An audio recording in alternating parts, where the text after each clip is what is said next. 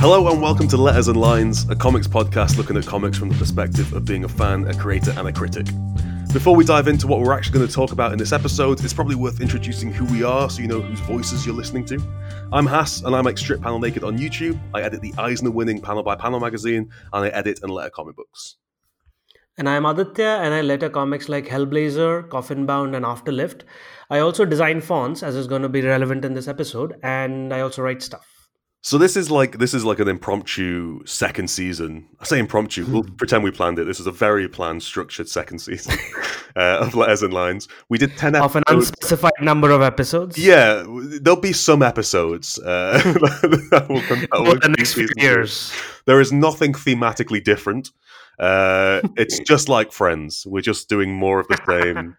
Until we're too rich and famous from this, then we'll move on to subsequent failed podcasts. I guess that's what we're going to do. So I actually have an idea for one that we'll discuss after we're done with this. Okay. So we've got two topics. That's the structure of the podcast. If you've never listened to this before, is that we both Aditya and I bring a topic to the podcast, and then we spend some time talking about that topic until we've solved it. And then we say goodbye for a week to 2 weeks. So sort of how long was it this time? I think it was like 2 months or something. For a period of time, but we should be a lot more on schedule for this season of the podcast. Yeah, we are trying to record like multiple episodes so that we can have a little bank before we start publishing. Yeah, so when this one comes out, probably in 2025 or so, then we'll be on a strict schedule. So my topic. So the topic that I brought is very loosely about the idea of comics and pamphlets. Right, and my topic is what makes a good comic book font. Right. Yes, which is. Considering both of us are letterers, it's kind of relevant to our jobs. We should have some level of expertise on this. You would hope. We'll find out. Well, yeah, we'll see. We'll see how this goes. We didn't discuss before we started recording this which one you want to tackle first. Let's do yours first. Okay, good.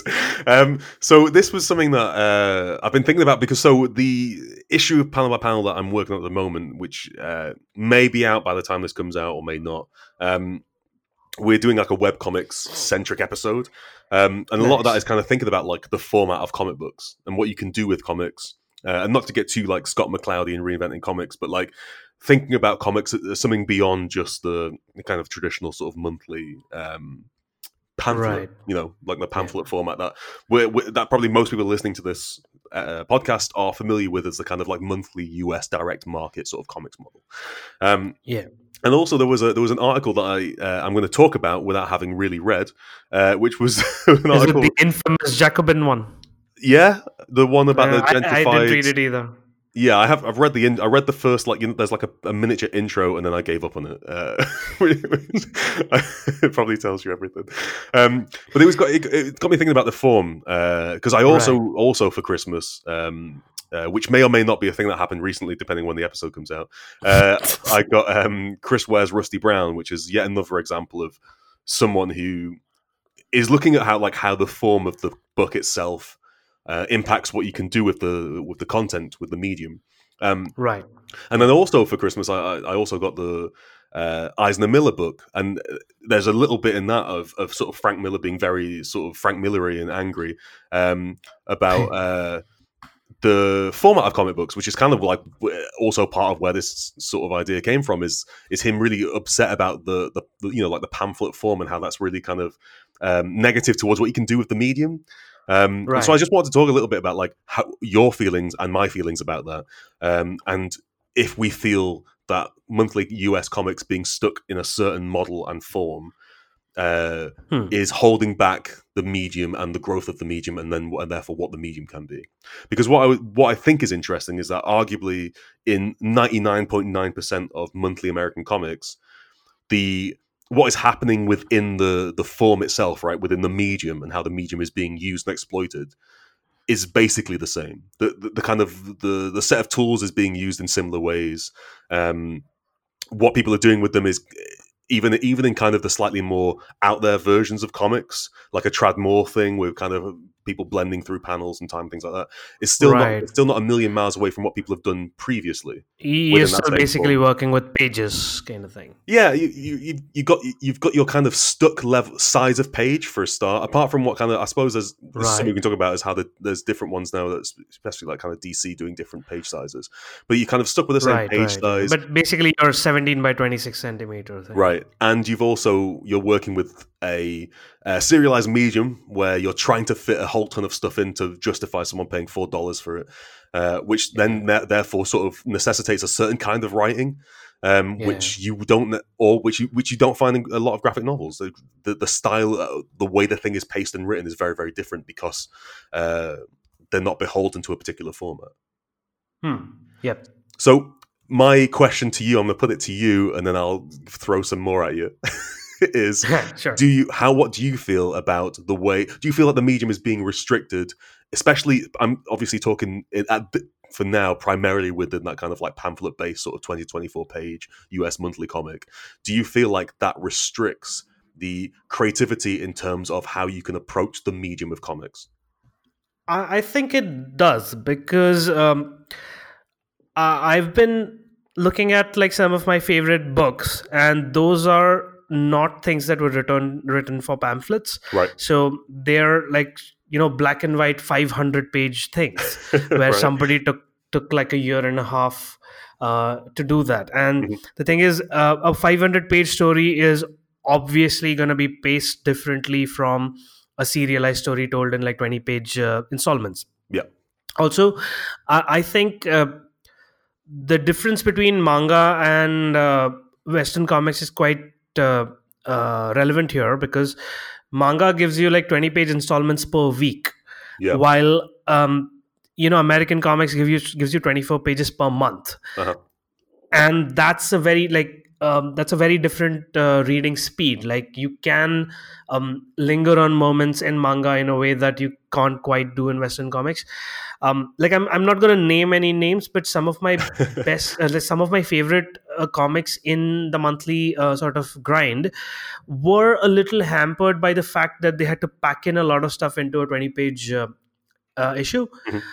That, like, I think if each of those issues had like 30 pages to go for, or it could have gone on for longer, with a little more relaxed of a pace, Right. that would have improved it. On the other hand, I do think that it kind of focuses people very well. Right. Okay. Yeah. Like, you have to kind of, okay, here's your 20 pages, you can't faff around. So like that, each 20-page chunk has to be satisfying on, like, of the better comics. Each 20-page chunk has to be satisfying on at least some level, Right. and has to actually move the story forward in a determined manner. Right. So like that's interesting, because that's, so for me there's like a handful of like segments to this discussion, but that is a very interesting one, is about which comes down to essentially like the sort of cost for enjoyment ratio to a segment, right? Is that you have to make the 20 pages worth that $4, and in which case in most instances that sort of means by packing at least a bunch of story into that, right? In some regard, which you don't necessarily would need to do in just a random 20-page excerpt from, like what was your example, a 500-page black and white comic, right? But there's that, I think, which is an interesting point, because that's a very kind of like commercial point, which is true, because if you don't sell enough of issue 3 or whatever, then you're not going to get to issue 4 where the really exciting thing happens or whatever. But you'd also see that the perennial version of the monthly format is still the graphic novel. Like, I mean, it's still a collection. That's still the thing that basically continues to be sold over the years. Right. Pamphlets are not really a perennial format. Like, people have tried kind of to do that. But pamphlets, I think by default still feel a little disposable. How, like, whatever collectors might want to tell you. Yeah. It still feels like, I don't feel like putting pamphlets on my bookshelf, Yeah, and also it'd be impossible to find out which one's which. Exactly. But also, like, even the slimmest perfect bound book can go on the bookshelf, like 40 pages or whatever. But I think the thing. Following on from that, though, I think the thing with that is you've got this interesting, weird model, right? Especially more recently, I suppose, with direct market comics, is that there's that kind of general expectation that whatever you sell for issue 1, you're going to sell about half of that for issue 2, and then you kind of are expected to carry that trend on to the point where like you're selling issue 4 and 5 to only really the most hardcore of those readers that have stuck with you for 4 or 5 issues, and then that's essentially advertisement for the thing that's actually going to sell, which is the graphic novel.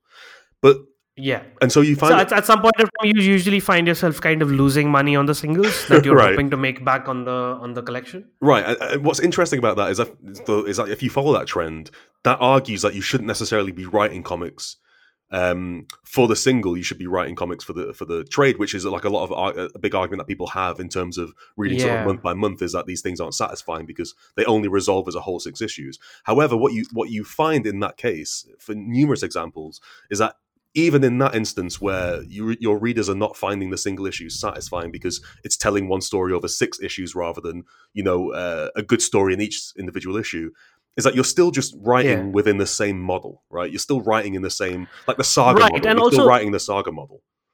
Right, but also we I have 2 points on that. Yeah. Firstly, we need to check, like, let's say that a book that is written issue by issue and, like, with an intention to make each issue satisfying, how much does that book sell versus a book that is intended to be eventually read as a paperback and does not actually make the episodic model work.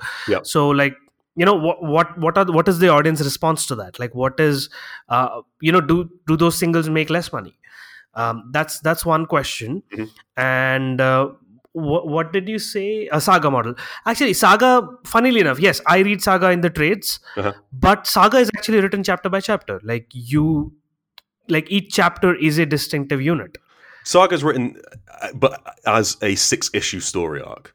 Each single issue is a satisfying unit that ends. You typically end up with a cliffhanger or whatever. But the story is, those 6 issues are a longer chapter, right? It's like paragraphs or whatever. If every paragraph ends with a cliffhanger.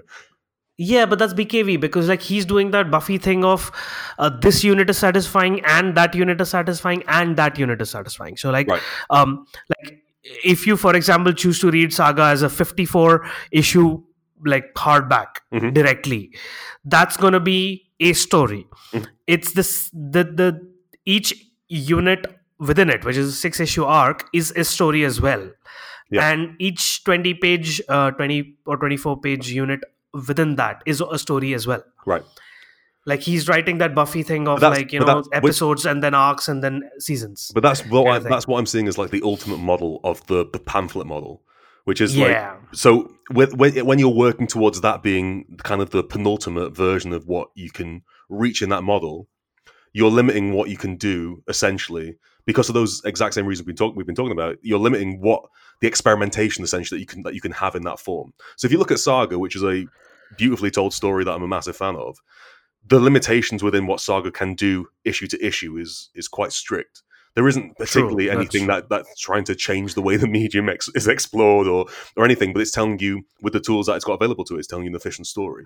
Yeah, but like BKV is not that guy. I mean, I think it's more to do with the writer than the format. Like you look at something like Preacher on the other hand, or like Transmetropolitan, which is also a 60 issue story. There were like individual issues all thrown in. There were like 2-issue arcs at different points. Right. Even the first arc was a 3-issue arc. It was not a 6-issue arc. Yeah. And it still made the overall story sort of work. Like, I mean, I think it kind of falls apart towards the end, but that's not a flaw of the format. The format is still that you are telling one story with certain like side trips, and the side trips thing is the thing that BKV doesn't do in Saga, like chooses not to do. Like he's just telling one story because it's a saga. Like on the other hand, he did that in Why the Last Man. Like Why the Last Man did have like a couple of like just left turns for a little while before they came back to the main story. Right. But even in the case of Transmetropolitan, right? So we're talking about what you can do in terms of sort of story points.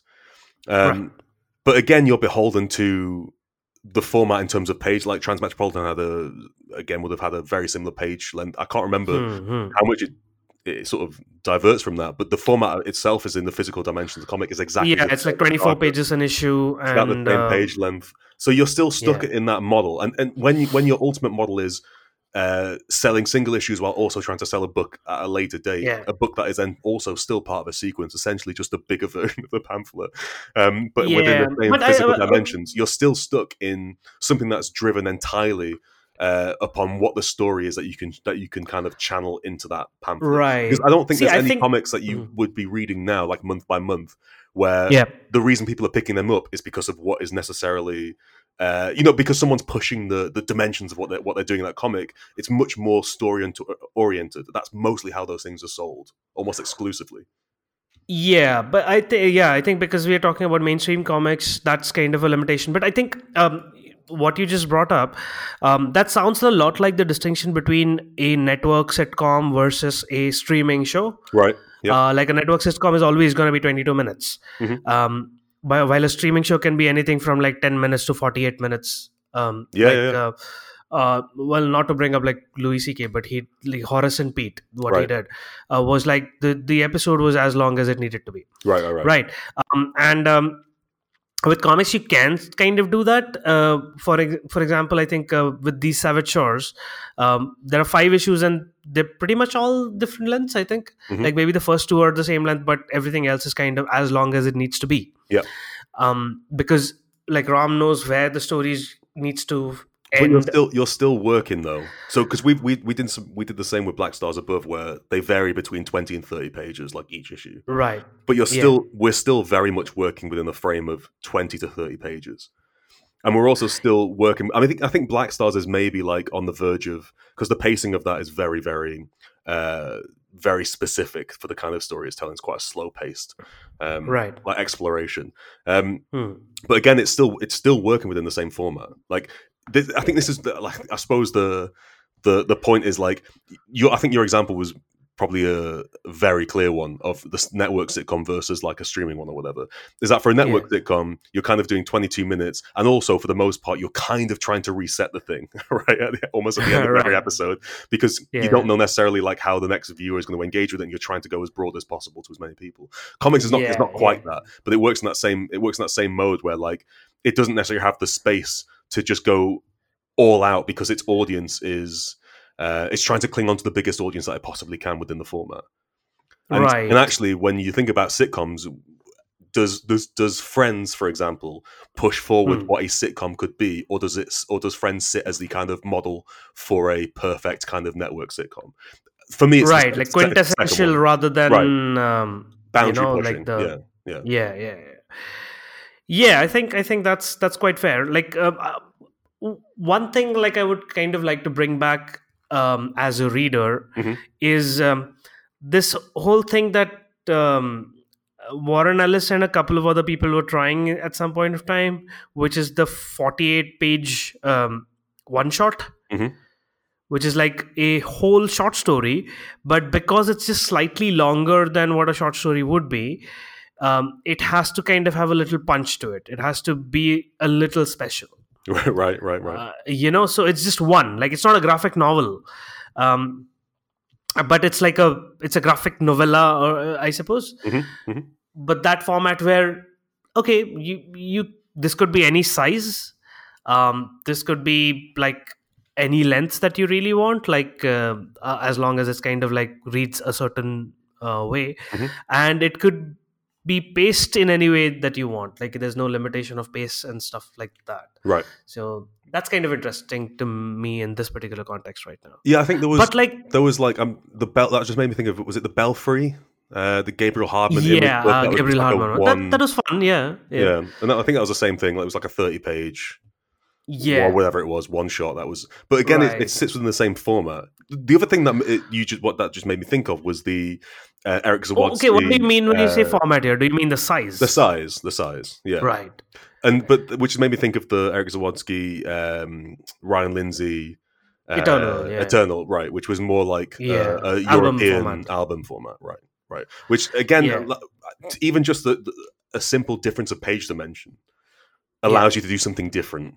Or like you're totally. talking about a widescreen comic that I don't know, probably can't talk about it, but you're mentioning a widescreen comic. So like something like what BKV did with. Yeah, but we could talk about 300, for example. 300 was exactly that. Like Yeah, it was yeah. like it was a. I think every page was a double page spread. Is how it worked. Yeah. You could do that. Like you could do either like a widescreen comic, or you could literally do like every page is a double page spread. I actually want to do a comic like that. This is a particular idea that I have. I just need the right artist where every page would be a double page spread. Yeah. And it would be told like through panels in between that, and it is a different reading experience. Well, next wave, I want to say issue 11, maybe it was the last issue or the penultimate issue. The one where they did an 18-page spread or something like that. Yeah, they just did that thing where it was just like it was page after page of just like fight sequences, but it was just a single. But they were barely storytelling during that time. It was like more of showboating. Right. But again, I think that's kind of the interest in like attempting to do something different with the pamphlet format. And like Ellis did Fell with Ben Templesmith, which again was kind of trying to, but the slimline format. Yeah, but I feel like a lot of these are more like to do with figuring out ways of making the pamphlet more like ingestible in that format. Like if we can do 16 pages for $2 or whatever, we can make this format a little bit more agreeable to the wallet. If you want boundary pushing, I actually read this book called Micrographica by Rene French, I think, which is literally it was drawn. Each page is an inch square, right? Like it was drawn on an inch square, and I think it was printed on like a 2-inch square, right?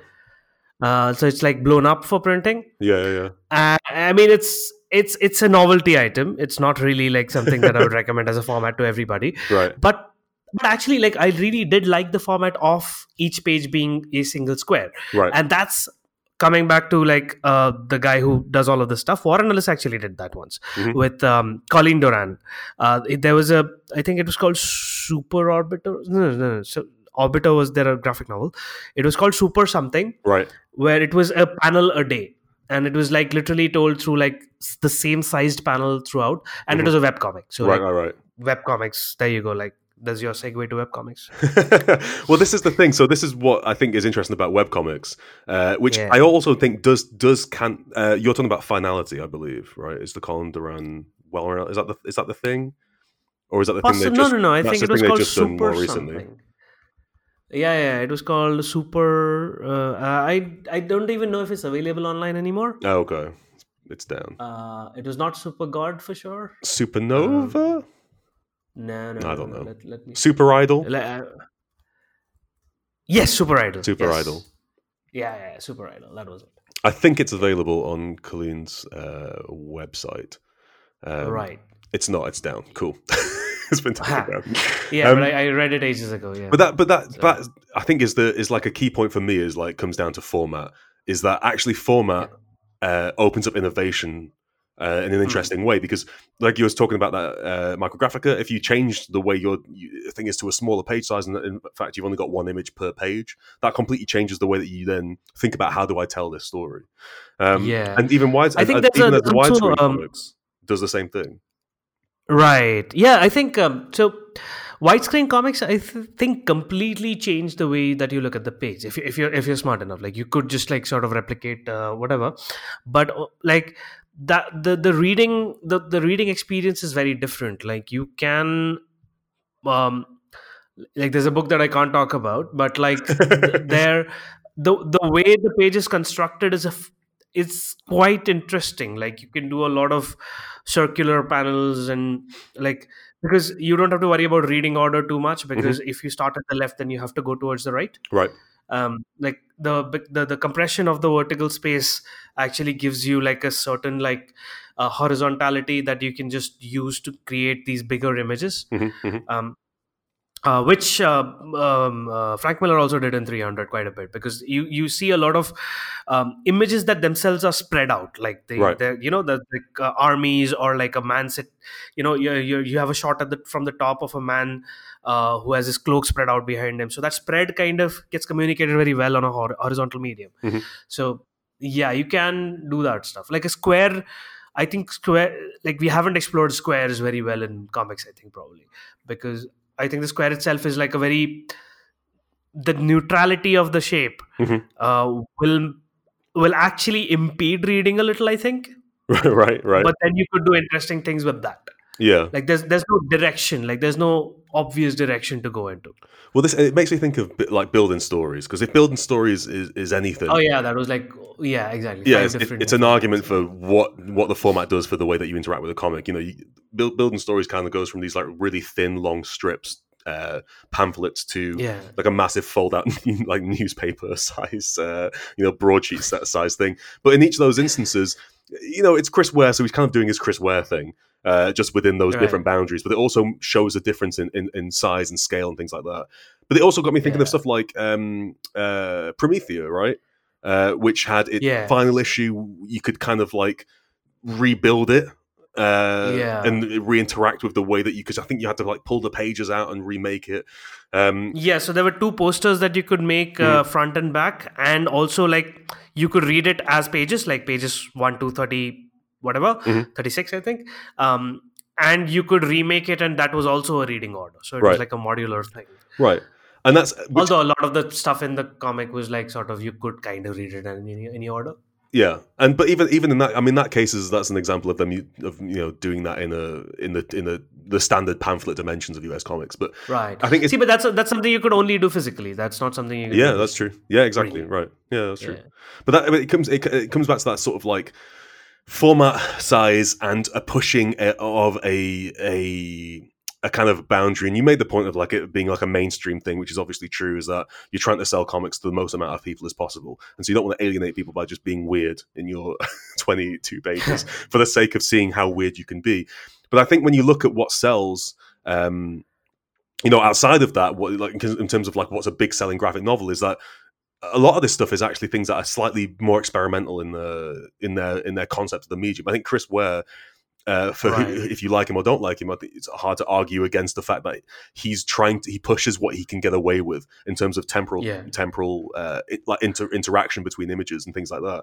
And even if you look at someone like, I actually remember once that I got McSweeney's comic special issue, and the dust jacket actually folds out into a comic. That's cool.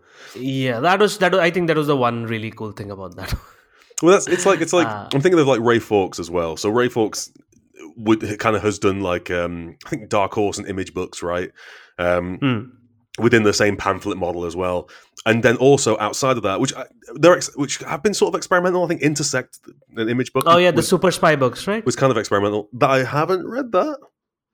No. Like there are multiple Super Spy books, and some of those are like kind of told in like very odd formats, I think. Right. Like I've only mostly heard about them. I haven't actually. Well, Intersect was a big one from big like Image Book that I read of his. That was that. Right. I think it was Image. That was really good. But then also like looking at stuff like he's just had his new. I remember Steven T. Seagal did a book called Vertical, I think, which was like read vertically. It folded out vertically as well. That's cool. So you essentially had like it was I think around 2 inches thick, and I don't know if it was as tall as a regular comic, but it's kind of tall, and it folded out vertically. So you had like a massive like vertical panel going up and down. Right. That's it. So it was like a line webtoon in print form. That's cool. Well, just like that's the kind of stuff. Obviously, if you've seen Strip Panel Naked or read a panel by panel, that's the sort of stuff that I find particularly interesting. And I think it comes back to that. See, I'm not thinking about what it would be like. Let's say you have a 2 by 6 inch page size, and you fold it out horizontally like a regular comic, but you essentially use the whole thing. So that would be like a 4 by 6 double spread. That could be interesting. Yeah. Because that's nearly comic size, but you read it a single page at a time rather than 2 pages at a time. Yeah. Like it's like reading a comic on an iPad, I suppose. But but I think it'll be more fun than that. But you see, so I think you could play with it. This was, I suppose, this was my whole idea with this topic was to think about like why can't we or why don't we have more opportunity? I mean, we know why, because everyone's on a super tight deadline. No one wants to play around with something that's insane. But this is what Kickstarter's for. Like, doing a zine that, like, okay, here's a 30-page thing that we put together in a month because we thought it would be fun, and nobody from 2 years later is going to remember this apart from the people who bought it. Right. But they're going to be telling, like, 10 years later, this the little thing that happened once. But it begs the question then, because I think you look at what DC's doing, which I'm a massive fan of what DC's been doing the past sort of year or two, where they've kind of like expanded their library, their approach to making comics, and they've got these Black Label books, which are much bigger format, and they're not just as far as I have remember when I tried to figure this out, it's not just like a scaled up regular comic. They're a little bit squarer, not all the way square, but they're like a little bit I have wider. Hang on. I have the DC Black Label template with me. I can check. Okay. So they when I tried to figure this out before, they're a little bit wider than like a regular. Yeah, so they're 8.5 by 10.875. So they're yes, you're right. They're slightly taller and they're much wider. They're like 2 inches wider. Mm-hmm. And in that. So I think some of the Black Label stuff I've read has felt a bit like we're just going to draw a comic book in the exact same way that we would normally draw a comic book, but just on a bigger canvas. I think. No, go on. Those are, I think, closer to 2080 proportions. Right, I think. Right. But the proportions, yeah. Well, 2080 is also a good example of something that's slightly wider in format. That's quite interesting. Yeah. Wait, and the thing is, I always have trouble reading it. What 2080? Like I have not 2080 itself. I've never read that, but I've read I've read stories from it. Like I've read Stickleback and like a bunch of collections, and I don't know that slightly more horizontal format feels slightly wrong to me because I'm so used to like a regular comic size. Right. That verticality. I do slightly off. Well, I do think sometimes that, like I was saying with the Black Label stuff, I do think sometimes you see in those stories and books that it's not that there's nothing really extra being sort of provided by the dimensions beyond just like a little bit more space, which is fine, but. Also, in terms of like the Black Label stuff, I don't think it was until I saw Wonder Woman, the Wonder Woman Dead Earth, that the format seemed like it had opportunity to be something different. Because I think that's a book where Daniel Warren Johnson uses that to a few advantages. Beyond even, in some cases, it's literally just a case of like he can clearly fit a bunch more panels on his page with clarity and dialogue than he could on Extremity or Mother Falcon or whatever. But also, I'm sure he's very happy about that. Yeah, I'm sure. Yeah, but there's also cases like kind of a bit like the 300 thing where suddenly you realize like the spreads, a double page spread in that format is so much more dramatic than it is in kind of like a standard US pamphlet. Right. And you don't lose anything in the way it's scaled up for like a hardcover release or whatever, where the page is just scaled. You're not losing. It's not just an image being blown up; it's actually an image that where you can see into the horizon. Right. It feels much more immersive in that case because it's being designed for that size overall. And it's just something as simple as the page format changes that. Yeah, I suppose that's what Warren Ellis and people were thinking when they kind of tried to create the widescreen format as well. Like they were trying to kind of do what you just described, just like in smaller dimensions. Yeah. Like there is a reason that it feels a little grander, right? Yeah. Like more epic. I'm trying to figure out how we solve this, right? I think we agree in the principle that that the pamphlet limits what you can do to an extent with it. Well, the solution already exists, my friend. Change the size. It's webcomics. No, it's webcomics. You do whatever the fuck size you want. Yeah. Well, this is the thing. So I've been editing some pieces about webcomics, and one of the ones was it's a Sprite comic called Kid Rad, which is like from 2002, 2004. What does that mean, Sprite's comic? Sprite comic is like when there was like a movement, I guess you would call it, in the early 2000s, late 1990s. I guess it would have been early 2000s was when it became big online, where people would kind of rip sprites from video games. Oh, games and stuff. Yeah, like 2D, like old 2D games, like old Zelda games or whatever. They would rip the sprites and they would turn them they would use them to make comics. So you didn't need to know how to draw. Oh shit! Exactly. I wish I'd known about that when I was starting out.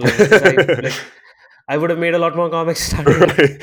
Well, so Kid Rad was one where the creator did his own sprites, so they weren't based on the game, but they were the content of the story was about characters that like got out of a dead game and then like Right. arrived on the internet, which was like the Wreck-It Ralph sequel, basically. Oh, that sounds cool. They did that like I don't know 20 years before. And so in that is really interesting because it's a panel a page. It's kind of like XKCD or whatever style, where it's like it takes a single image and just kind of goes through it, and you just press next. That's not XKCD. XKCD is XKCD did a single comic that like won an award. That was like set in a post-apocalyptic future, and it was a single panel every time, and then each day you would go back to the exact same page, right. and the previous panel would disappear, and you'd only have that one. Which is why I'm thinking of it, because I've been writing about it, or editing about it. So this Kid Rad had a single image, and you just press previous, next, or whatever to go through the cycle of the story. But it would also I love those actually. But it would have animation in it as well. So it would have like there's like a sequence where the bad guy is like a bad guy sprite, and he like joins a bunch of other bad guy sprites in a big sprite sheet, and the sprite sheet is just constantly moving, and so you've got this weird window of like infinite time. It has no text on it. It's just like a close up of these 3 or 4 sprites just like walking backwards and forwards endlessly and endlessly and endlessly, and which got me so excited about this earlier, because it's like, what you're seeing a window of time as we have always been presented it in kind of like pamphlet print comics. The panel represents a particular unit of time that can be as expansive or as minimal as it wants, but it usually contains a moment of time, whereas that contained an infinite looping. You could just stay in that moment forever. Right, and it would just never end. Or you could flick up, you could go past it in like half a second, and I guess that moment is over. Right. But yeah, it's like that. There's the infinite canvas option that Scott McCloud wrote about. There's like the line webtoons thing that you were talking about earlier, where you can still, I guess, sort of do in print, but you don't quite get the reveal. Yeah, like you get the reveal in line webtoons, which is quite interesting. Yeah, but also like one thing I love about webcomics that print comics just can't do is that whole thing of replacing an image with a slightly different image. Like right. Alan Moore has that tick where he'll use slightly varied versions of a panel to kind of like imply like slow down the storytelling. Yep. It always annoys me. I don't like it, but I think it works well in that particular format where the image is being replaced by the next image, by the next slightly different image. And that's something you can only do in webcomics, like effectively, I feel. Right. Where the previous image stays or is slightly changed, and another image kind of comes on top of it. The spot the difference mentality is a bit more direct, isn't it, in that case? Right. And also, no, not just that. You could also... like the way, let's say there's a punch, and then on top of that, you have a smaller panel arrive. Oh, right. Okay, and the spread, the punch, that you had as a spread still stays in the background. Yeah, I've got you. And you kind of have those things coming on top of that. Those are a few things where, again, you have a lingering moment, like the previous moment stays. Yeah. And you have like moments on top of that. It's almost like dealing cards, right, on top of each other. Exactly. Yeah, I like that stuff, and that's not something you can do in print comics at all. That's quite interesting. Yeah. So, do you think then, as a way to kind of round, so we sort of agree that like pamphlet comics have a clear limitations, and that actually graphic novels to an extent, or longer form comics to an extent.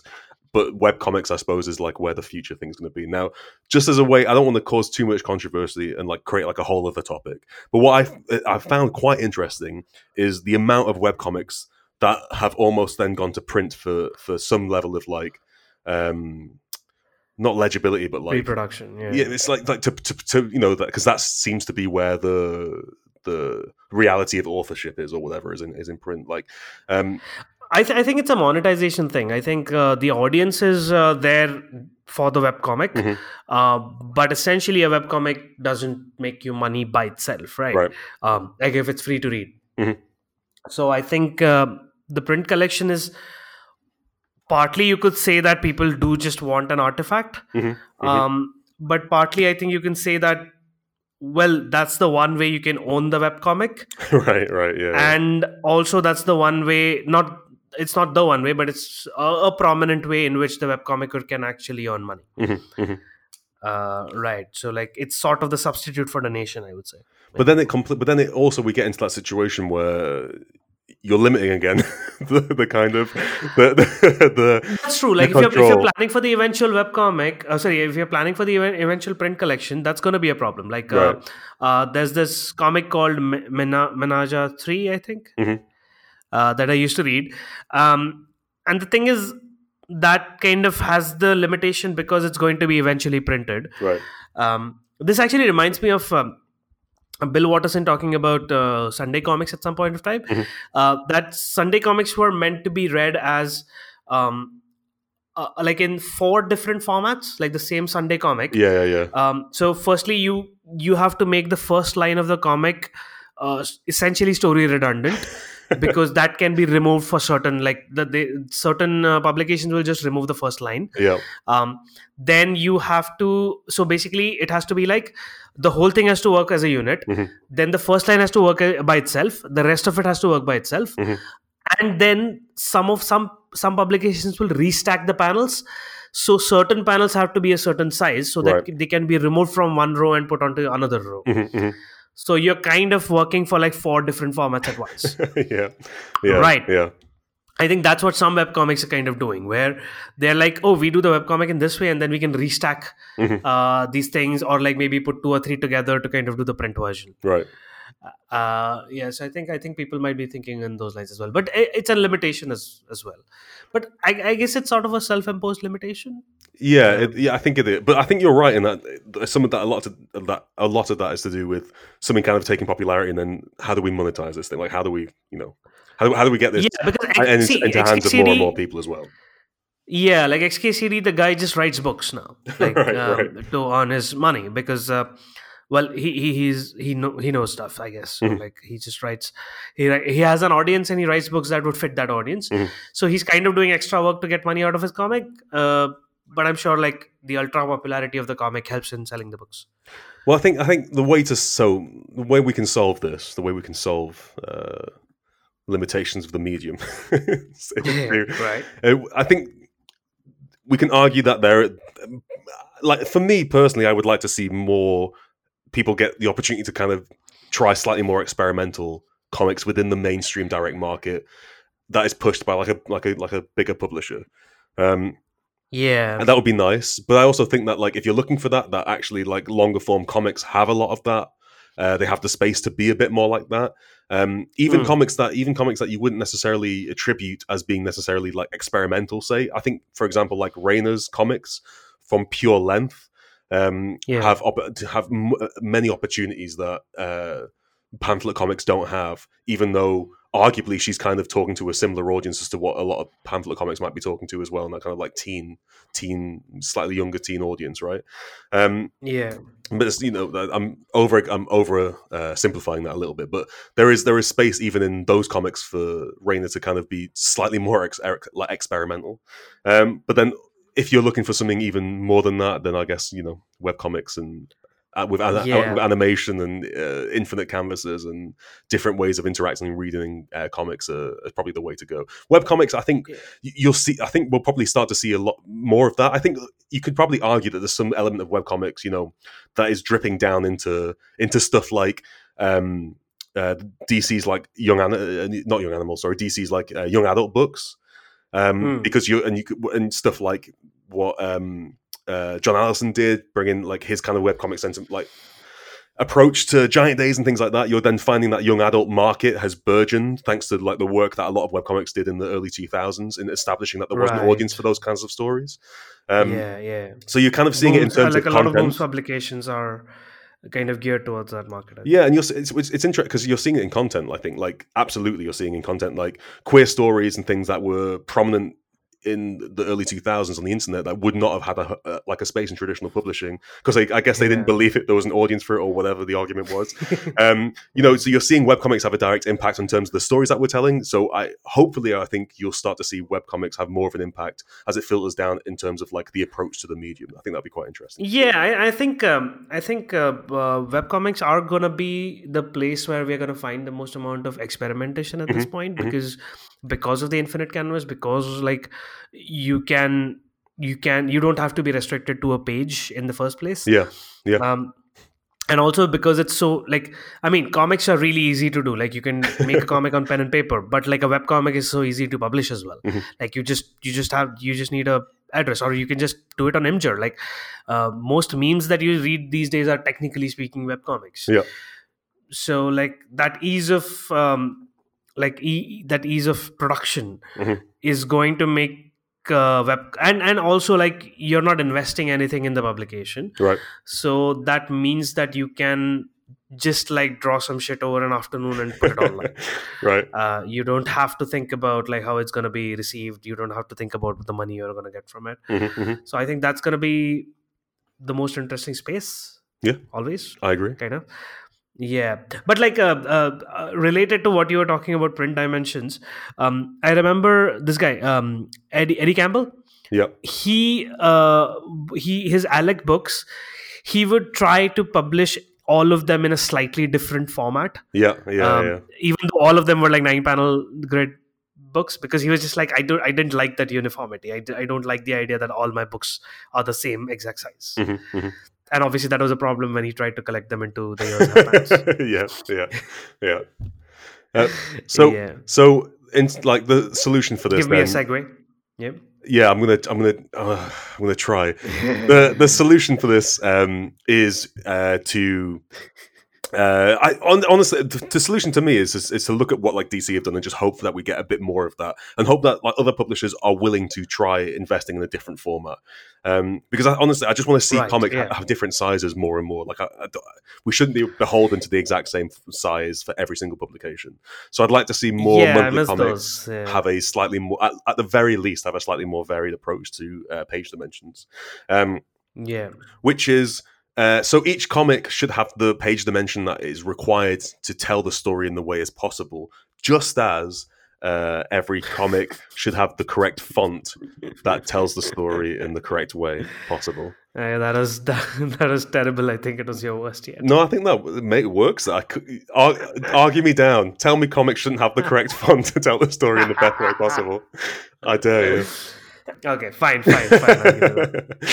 I solicited some questions for my newsletter, and I got some fairly like questions about stuff that we don't necessarily think about much. Okay.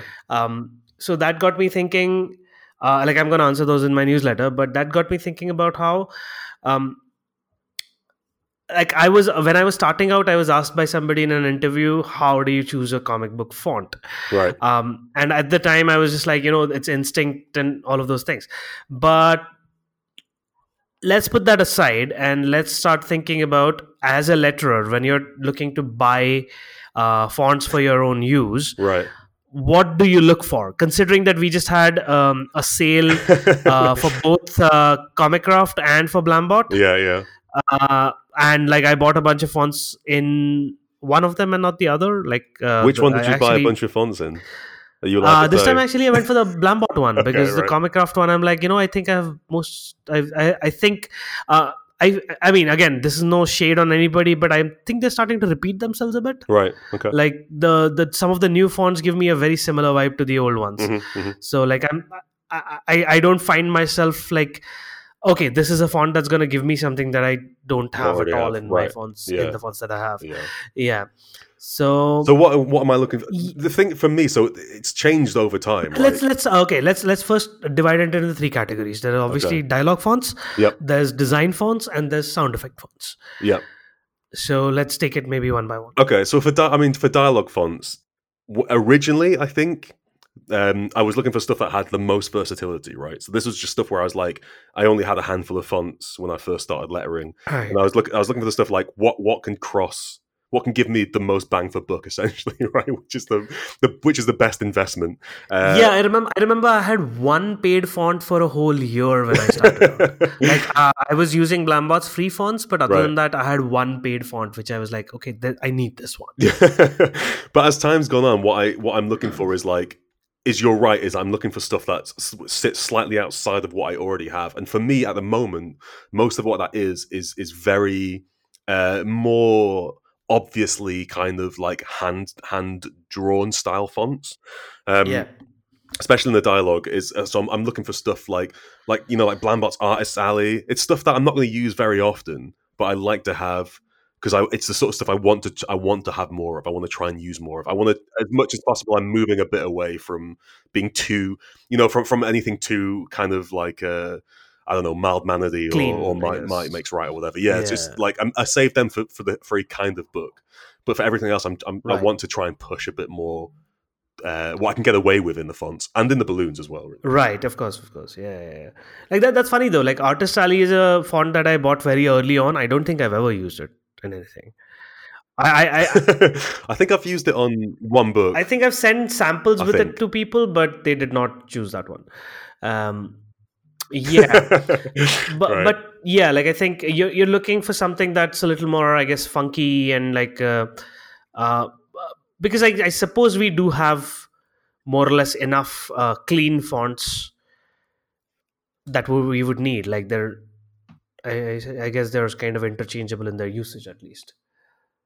Yeah, I've got like enough, like, I mean, because now I've got, thanks to sales and stuff, I've got more fonts than is necessary for any one person to own. Yeah, I think hang on, I'm gonna count the number of fonts that I've bought only from like Blambot and Comicraft. Okay, I recently redid my like font template sheet thing, right? Because I like to have like everything where I can see it all in one go. Yeah. And it's I bought 183 right, between Blambot and Comicraft. That's not including the stuff that I got from other people. Right. Yeah. Okay, that's a lot of fonts. Too many. Yeah.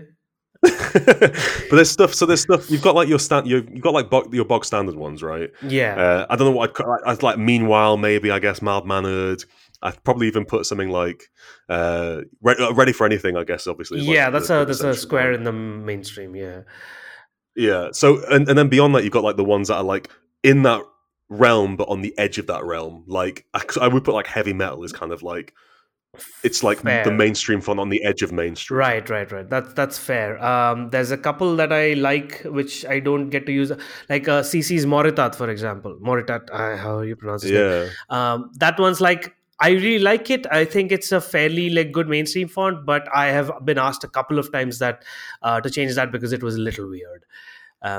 Oh really? Yeah, I like that. It's nice. It's a pretty good font. Yeah, so like stuff like that maybe is a little towards the edges. I've been using Brian Boland's font like a couple of times recently in very odd little projects, like where it doesn't really go with much, but like when it goes well with something, it like really goes well. I use it especially with squared off balloons for some reason. Yeah. But okay, like so. Okay, let's talk about like.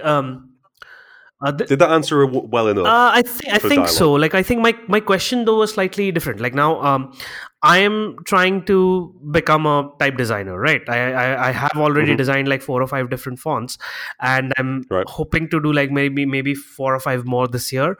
Like I've promised myself 6, but like once I do like maybe 4, I might open up a online shop.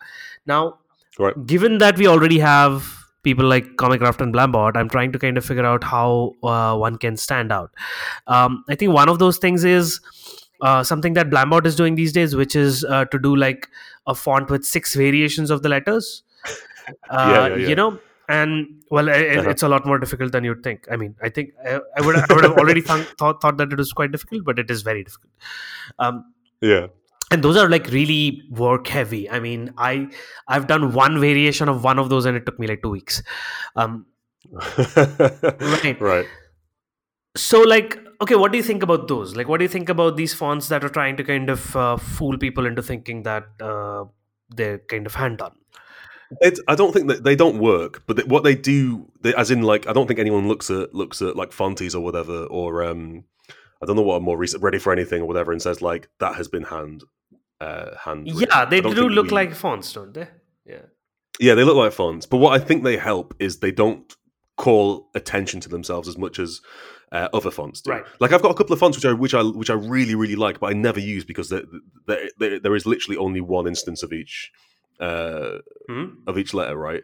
Yeah. And so that the moment you have like when you see it in a dialogue balloon and you maybe have like an E on one line and an E just sort of almost directly below it, that to me they always stand out to me. Right. Like the replication of those two like characters just seems really.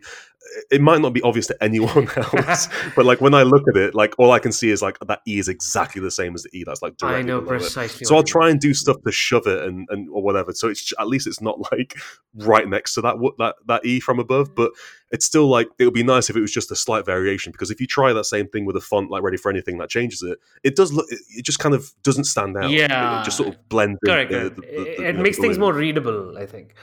I Right. have this problem with kerning actually. Like, let's say I have a font where the Y and the O are kerned slightly wrong in U. Like, let's say every Yeah. time that kerning repeats, I just start like, my brain starts like I can't stop noticing that. This is actually one of my Yeah. favorite fonts has a little flaw where the J is not kerned properly with the O. Right. And it just infuriates me every time I see it. So like I have to go into like I ended up actually tweaking the font itself to kind of just rekern it a little to kind of get it properly there. Well, this is the difference also in it, right? In terms of your market, is that there's a market of people who just want like a font because they're doing their own comic and they just want like a good looking font. Yeah. And there's a market of letterers, and the letterer is going to have a different set of needs than a regular person is. Like a normal person can get away with like a bog standard font with just one or two interpretations of each letter. Yeah, I think it's not going to matter to you. Yeah, there are these. But when you're staring at them all day, every day, Yes. then you start to see stuff that you don't want. Yeah, there are these writers who letter their own stuff and they tend to stick to one font. I mean, they're perfectly competent, but they tend to stick to one font, and that person can do that because that person has to letter one comic a month or maybe two, and they can sort of like just stick with one of those throughout their work. But yeah, like people like you and I, when we start sticking to one font, it would just like make us go crazy, I think. Yeah, but yeah. So I mean, for me, so what I would like, I would want a font that. So this, I think, it's the two types in terms of dialogue. I either want something that's versatile, or I want something really specific. Right. Like, for me, that's what I find. Like, I'm either looking for a thing where I know I either have the book in front of me, where I'm looking for the art style is so specific. I want a font that just really like sits like specifically with that font, with that art style, or I want something that's kind of generic enough that I could use in a couple of different books. I actually had this, like I literally sent in a style sheet today. One of so I gave them 5 options and one of them was literally hand lettered, and I told them that this is going to be a font. This is not a font yet. If you can wait till like March end, I can letter the comic in that. I'm not going to actually hand letter your comic. I'm just showing you this as an option because I think this would look good on your comic. Yeah, that's crazy, but yeah. Yeah. Okay, so then you have design fonts, and I think design fonts are like sort of two different kinds of design fonts. One is basically the sort of Comicraft way of going through old comics and then replicating stuff, like they're Fantastic Four style, like Artie Simek kind of stuff, that. And the other thing is you take a typeface from the real world, as in like somewhere else, and then sort of comicify it so that it would fit into a comic.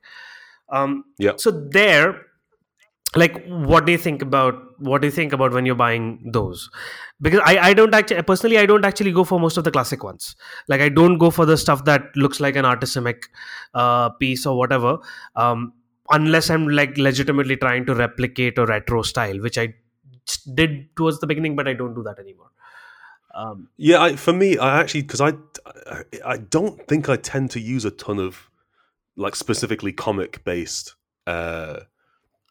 like title design stuff. I like to try and find stuff that isn't specifically comic-y, because for me, like, that's the I was when I did that strip down naked panel at Thought Bubble. I think it was then I was talking like I had Dave and Mariko Tamaki talked about narrative captions Right.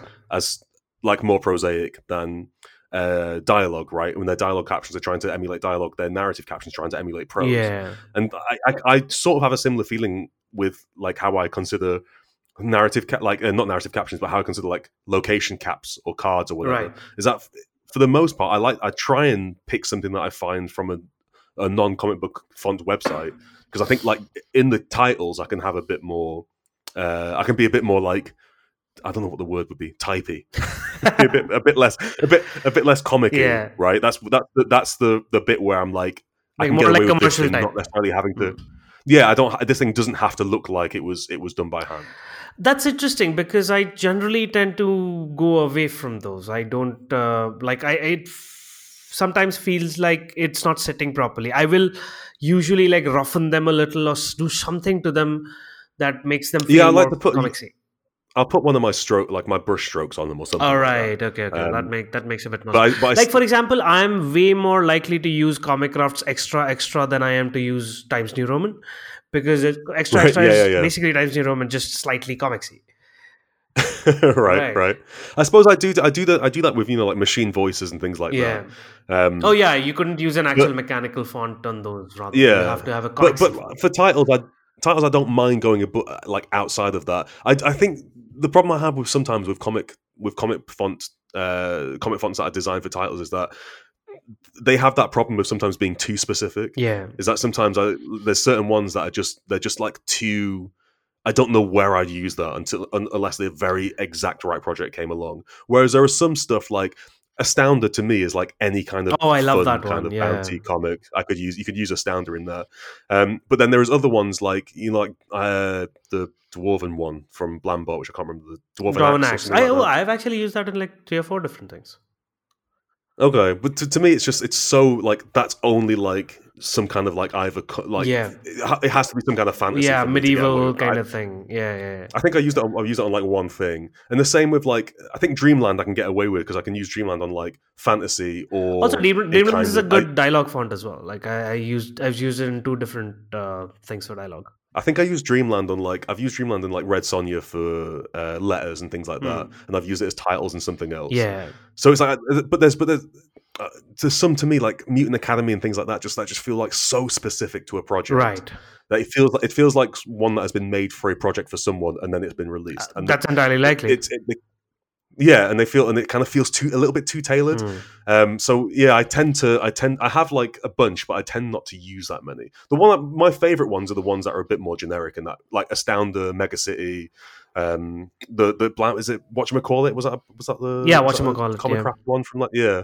So like those ones, like they tend to be the ones that I would use more often. Yeah. Secret Origins and stuff I use a bunch. Yeah, no, that makes a lot of sense. I have a strange relationship with like handwriting fonts, right? Because I think Chewed Pen, like before that came along, I did not actually like any of them. Almost.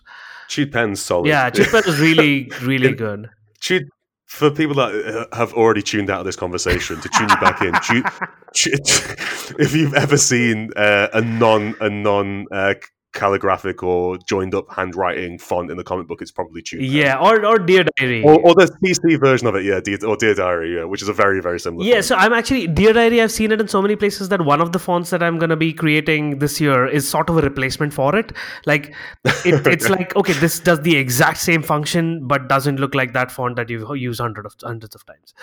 Right. I have this problem because the thing is, it's like whenever like like a diary entry or something comes up in a script, and I'm like, do I need to? I just don't want to keep using these same. Yeah. Because there is that's the one bit of fonts where like it's so limited in terms of what I would consider a genuinely legible font is so few of, and especially if you're doing something a bit more old timey where you want it to be like kind of joined up. Right. Oh man, these Savage Shows, it was a nightmare. Like that thing was a nightmare. Like every font that I had, like the fucking capitals were like massive, so you couldn't actually use them use it in a comic. So I actually had to go like I had to go entirely period inappropriate and anachronistic on that book, because there was no way to use like actually period appropriate fonts on that. What did you use? In So the I end? used something called Nouvelle Vague, which obviously like from the name itself, it's like a 60s and forward Right. font. I used one of those. I used Dear Diary on one where like somebody's a working class man, so I assumed that he would not do joined up writing, which is also inaccurate, like period inaccurate, but it just like gives the right impression, I think. Right. I used one. Actually, here's an actual mistake in that book. So the final caption in issue 1 is written by Prince Vikram, and for that I actually ended up using a more or less period accurate font, because I was promised that caption would only appear once in that book, so I could use something with like bigger captions and capitals and stuff. And then in issue 4 or 5, he actually has a bunch more letters. Mhm. So I chose a different font for that. And then I completely intended to go back in during the trade paperback production and change the original one. Yeah. And that just didn't happen. So you have like the same character with two different fonts. One is like period appropriate, and the other is actually readable. Well, like, Oh, I think. For that book, I actually had to create a font, because the Bishan captions, like the main character, his letter captions, like I couldn't use an actual Uncial font. Right. Because that would look too medieval Europe. So I essentially created an Indian version of an Uncial font. So I basically kind of wrote it from scratch. And Nice. so that font is still an unfinished font. It only has like a set of letters and all the characters that I would need for Bishan, but nothing else. It doesn't have any numbers. It doesn't have capitals. It doesn't have anything else. I think for Black Stars Above, I used Double Life, which for me is about. It's not at all probably appropriate. Double Life in terms of like the period. I think I. But Double I Life think is- I bought that like a couple of days ago. I bought that on this sale. Yeah. Yeah, Double Life is about. For me, it's like the very edge of readability. Right. Like I think it's probably asking a bit, but then for that comic, Black Stars Above kind of asks that anyway, the way it's paced and the way it's done. So I thought like that kind of sits right. Yeah. But there was a bit right at the start where you see another diary entry from a tracker, and I was just like, what else can I do that's like joined up but still legible? And I went through a bunch and I just couldn't find something. That I went away from comics fonts. I was like, I need to find something. And the best one I found in the end was Giant Size Spectacular, which is it's a the title BB font, yeah. one, a Blambot font, I think. And it has like 4 variations, and one of them is like joined Slightly up, and script, it's not yeah. at all. It's not at all like it feels quite comic-y, but it's used so limited in that, or at least it was for like the first few issues. It was used so limited that I was like, I can get away with this.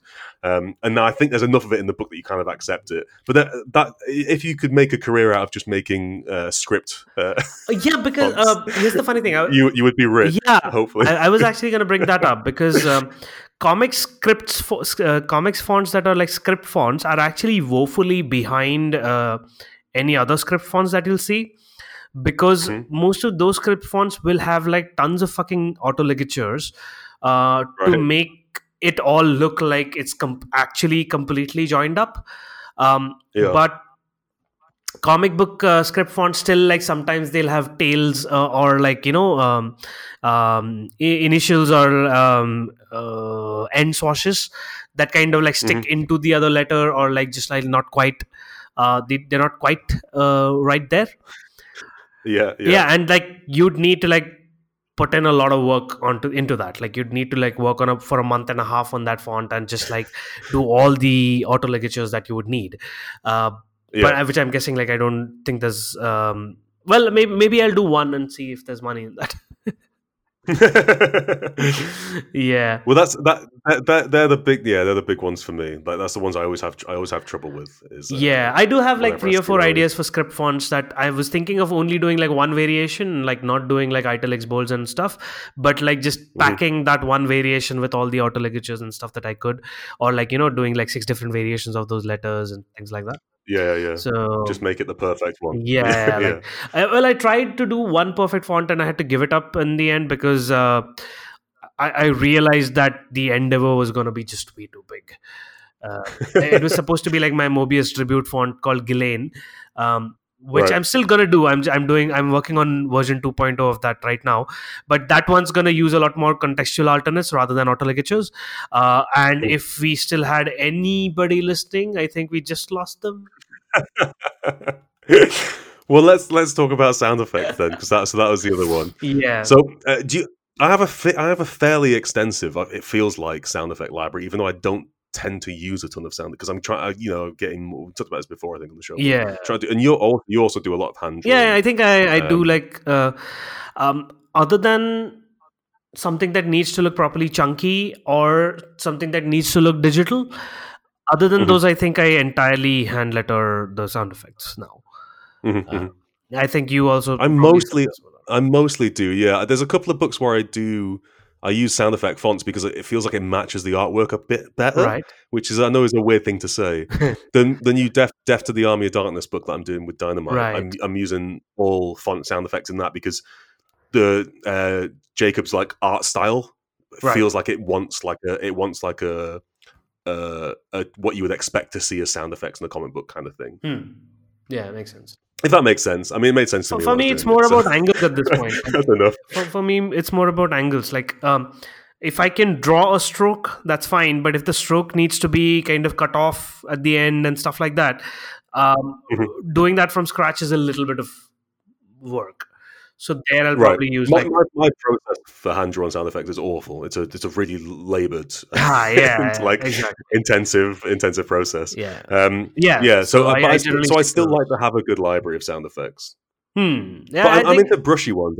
I like brushy sound effects. That's mostly like Beelzebrush and stuff like that. Beelzebrush I use a horrible amount of the time. I don't mind Rip Snort, which I think was a newer one. Right, yeah. I haven't used it on a ton of stuff. I'm not the biggest fan of the S. Like, it's a very specific kind of S. Yeah, I know what you mean. Yeah. But I just got Vengeance is Mine recently in the Comic Craft sale, which I haven't had a chance to use yet. Right. But I think that might be quite nice for quite. I think it needs to be quite a big sound effect, but it looks like that might be quite a nice. Correct. Brushy font. I think I've actually gone for a lot of shouty fonts for sound effects because I do draw some of those, but there are times, like especially when the body copy font is also one of mine, I'll just draw the shouty stuff. But if I'm using a font, then something like Blambastic or Beatdown will actually be a lot more. Yeah, Blambastic. I think Little Bird would look very different without Blambastic. Like, it would be a very different look. Because that was the one font that I could use that actually looked a bit like my own lettering.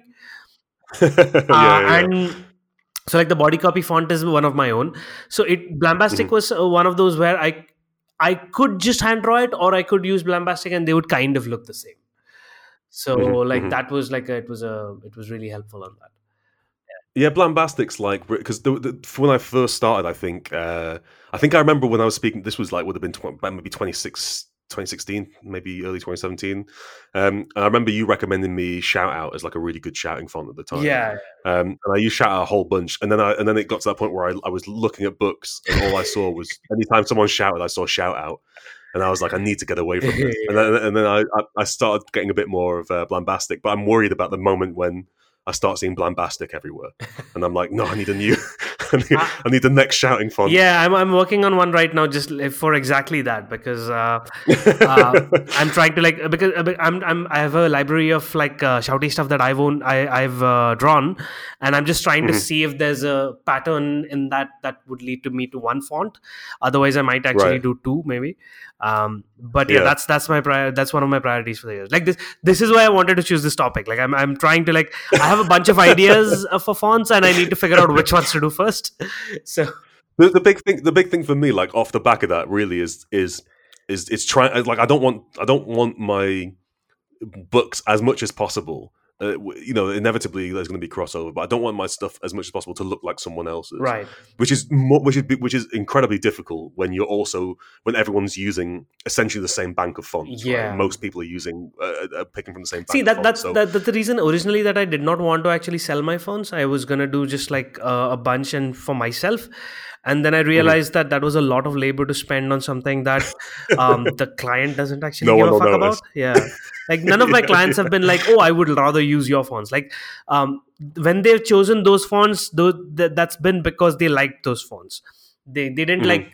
I think I have one client who actually went for something because he was like, you know what, I want my book to look like nothing on the market. This font is Right. one that I don't see anywhere else, so I'll go for that. But everywhere else, it's just like they just happen to like my font more for that particular style.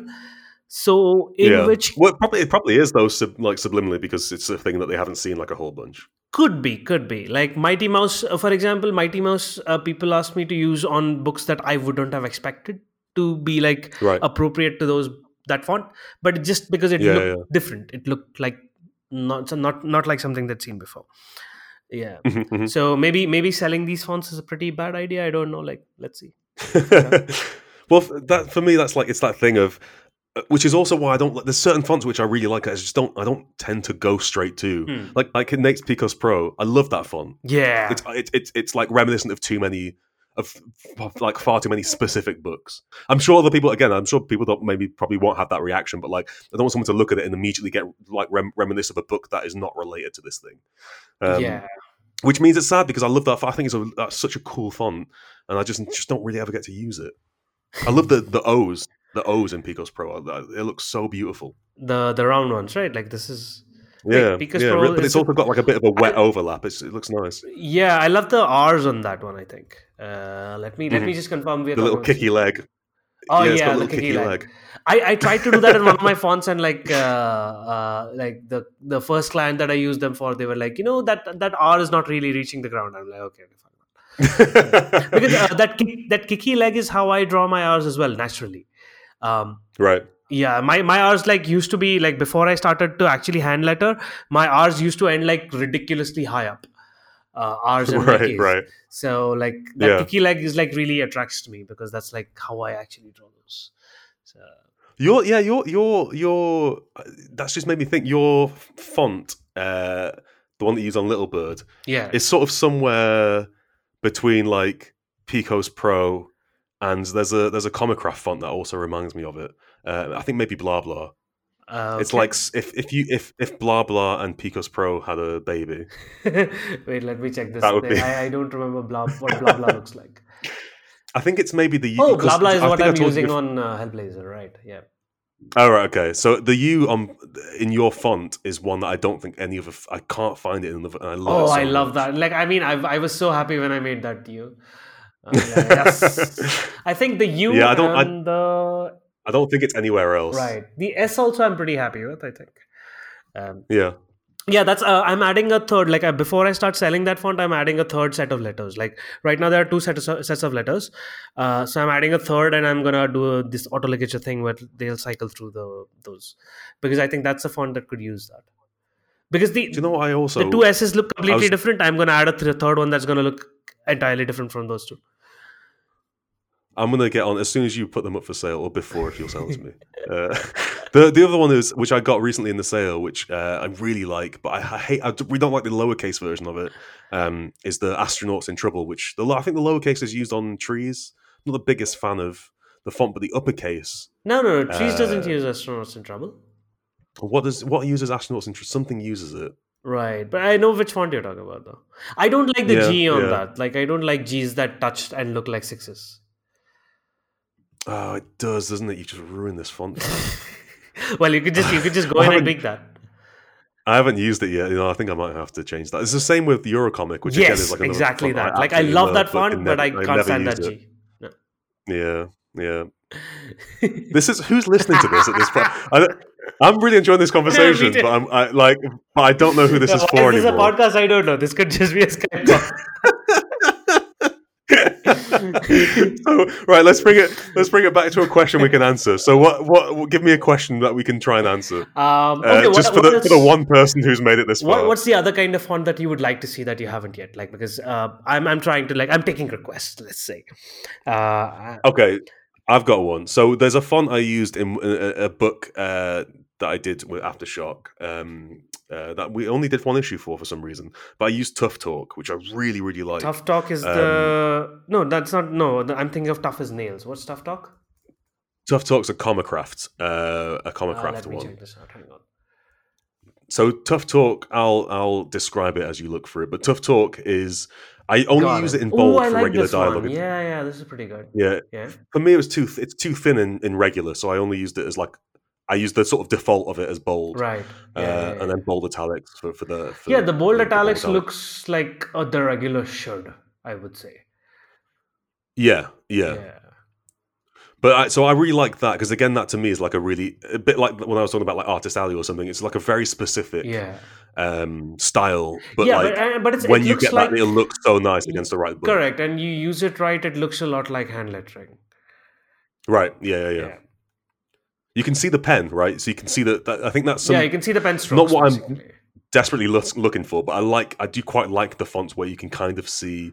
Like Inkslinger, that Blambot's Inkslinger is kind of like on the edge of that sort of thing. Artist Alley for sure, kind of like Evil Genius, that sort of thing. Yeah, like Milk Mustache, I really like. It's the spot where the pen sticks long enough for the paper to blot it, basically. Yeah. Artist Alley has that really nicely on the ends of letters. Yeah, I'm doing one font with that at some point. Okay. Yeah. Good. There you go. Yeah. I like this has just turned into a focus group, but only for me. How do I get money just from you? Yeah, I think as I said, for me, it's like I wonder if the market for anything that's not idiosyncratic almost exists because you can get mild-mannered and Might Makes Right and Ready for Anything, and that's like 3 fonts that you could use on essentially any book that anyone. Yeah, but the problem with those is that like the reason you need more fonts like that is that at some point of time everybody agrees with you and they all use it. And then 2 years later, you need more. Like mild-mannered, for example. I think I'm kind of over that one now. Not because the font is any less good, but because so many books use that. Don't say that because I still letter a book in mild-mannered. I think I would as well, probably.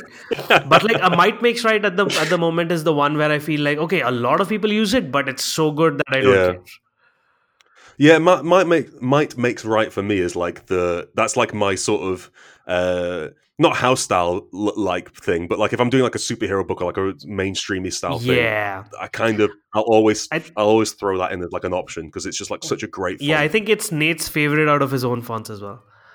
He's just got everything. It's got character, but it's clean. Yeah. It's got so much character. Like, the bold is so much bigger than the standard.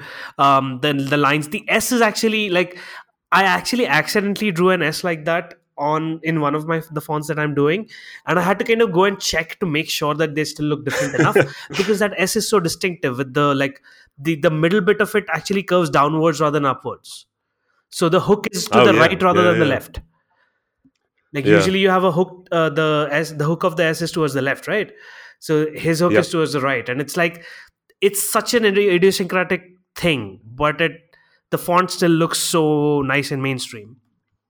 Mm-hmm. Yeah. Well, that's So I think that's what you would need to if you're going to make what I sort of say is like a clean font. Like I think it needs to have a kind of oddness. Yeah, to I think I might combine that S with the U that I do, which is like with the prongs kind of slightly inside. Mm-hmm. I think I might combine those two and try to do like a mainstream font. That would look interesting, I think. Could be cool. How do we solve this, buddy? Because at the moment, like, I'm genuinely loving this conversation, but I feel like for our listeners, I want us to give people them a conclusion. Will see returns in 4 to 6 months, I suppose. I think what would be interesting is if you've made it this far, and genuinely, if you have made it this far, I think what would be quite interesting is if you let us know, like, do you think about, like, do you notice fonts as you're read? Like, does the font when you're reading a comic book have any impact on what you kind of take from that? Like, do you notice when a font has been used a bunch? Do you look at something that maybe you don't know the name, but like, do you look at like the old Wildstorm font and think like, I've seen that a million times? Right. I can barely read Planetary these days because of that, though. So I'd be very curious as to, like, as a general I mean, you're not a general comics reader if you've listened to an hour and a half of this, but as a sort of a general comic reader, like, is font something that you generally notice, and how does that impact your response? Would be quite interesting to hear. Yeah. Also, I have one more question, which is that Yes. we said a lot of stuff about fonts that we look at, but what are the obvious things that you thought we should have addressed, which we did not? Because we could maybe do that in the next one. Yeah, that's Q&A good. kind That's of good. thing. Because I think we might have used a lot of jargon that nobody quite followed, and skipped a lot of the basics. I don't know if we use jargon so much as we just talked about like what letters from fonts we like the shapes of. So who is this for? This is great.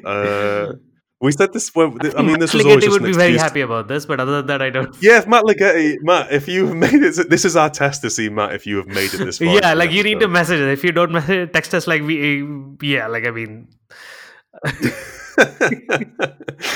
Okay, well, to solve it then, so we've asked you guys who are listening, if there are anyone left, a couple of questions about it, but your topic, Biddy, ultimately at the top of the episode was what makes a good comic font. Right. So I think we kind of addressed that.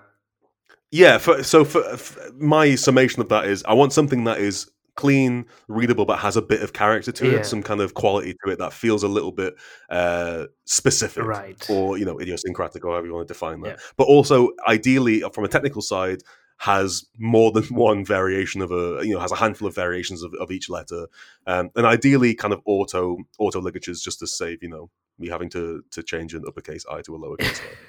Oh, so see, that's the thing that I did not actually plan to put into my fonts, but I think if you genuinely feel that that's necessary, I'll figure it out, because it's just helpful. See, that's just code. Like the thing is, that's the boring bit. Like that's not actually that's nothing to do with design. That's just code.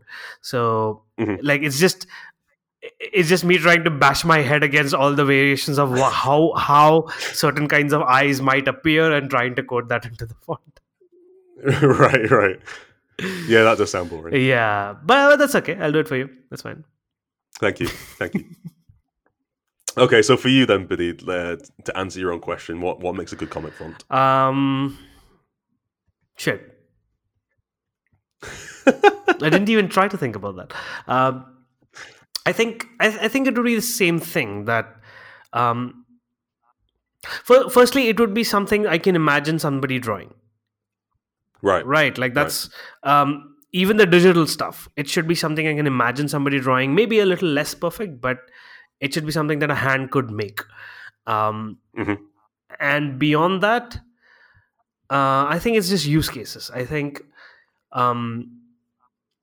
we need a diversity of use cases rather than like making multiple fonts for the same thing. Like, for example, the digital fonts that I buy, like the digital looking, I've only bought like a couple because after that I don't really need them. Like they might look different from each other, but they're performing the same function. Right. So I think we need more fonts that perform more functions. Okay, as in like more scenarios. Like I can imagine that like if there is an existing font that's like 80% perfect for a particular scenario, I would like one that is 100% perfect. Okay. I couldn't tell you off the top of my head right now like what that would be, but like let's take this idea. Like, okay, before Man Machine came along, I think mechanical robot fonts were still imperfect. Like they were only performing like 80% of the function. Once that came along, that was the 100% font. Yeah, that's a perfect font. Yeah. Again, has the problem with that. So that's kind of the script fonts doing that. I use that in really quite a lot of instances. I know. I don't think I've used a single other mechanical font since that one came along. I tried to create one recently, and I couldn't do 100% one. Yeah, I use Destructo Beam, I think, for something where I gave a couple of options, and that was the one that. Right. I think I used Resistance Futile for some stuff, but that's only because I've already used Man Machine in that book. Right, yeah. You've got no other option. Yeah, exactly. I have to go for something else. It's that I would like more 100% fonts, basically. Yeah, because auto ligatures, I think it's more about like, I mean, I like those, and I would like there to be more of those, but that's still a luxury part. I think we might think we've kind of covered all the essentials, but I don't think we have. Yeah. So there. That's like a nice add-on to have. That's like a like a leather seat in a nice car. Yeah, still the car itself. I don't know. I don't have I don't know where that but analogy is going. I was trying to do a car analogy for someone who has no interest in cars. But yeah, so I think we've solved what makes a good comic book font. Absolutely. I think if we couldn't solve this one, that would be shame on us. Like, we're letterers, for fuck's sake. And that's the end of the show. That's the end of the season. We couldn't solve the clearest answer for the question for us to solve, so we may as well not carry on. No, we will be carrying on. We'll be coming to you, and I'm going to say this in this recording, so it has to come true. Right. That the next episode of season 2 will be coming out in the next 2 weeks. week. 2 weeks. 2 in the weeks. next 2 weeks. Yeah. Let's make it. Yeah. Like let's put a little less pressure on ourselves. 2 weeks. In the next 2 weeks, will be the next episode, where we'll be talking about 2 other topics that we have thought about in the meantime. Yes. I guess I'm going to wrap it up. Thanks for checking out this week's Letters and Lines with Aditya and me. You can find the podcast at all the usual places. You can find podcasts like Apple Podcasts and all those places, SoundCloud, things like that. You can keep up to date with me on Twitter at AdityaB and on my website at adityab.net. And I'm on Twitter at HassanOE. Plus, you can check out Strip Panel Naked on YouTube and my magazine at panelxpanel.com. Oh, I'm on Instagram as well at Aditya Bidikar. I'm leaving that in the recording as that. Okay. Thanks for listening.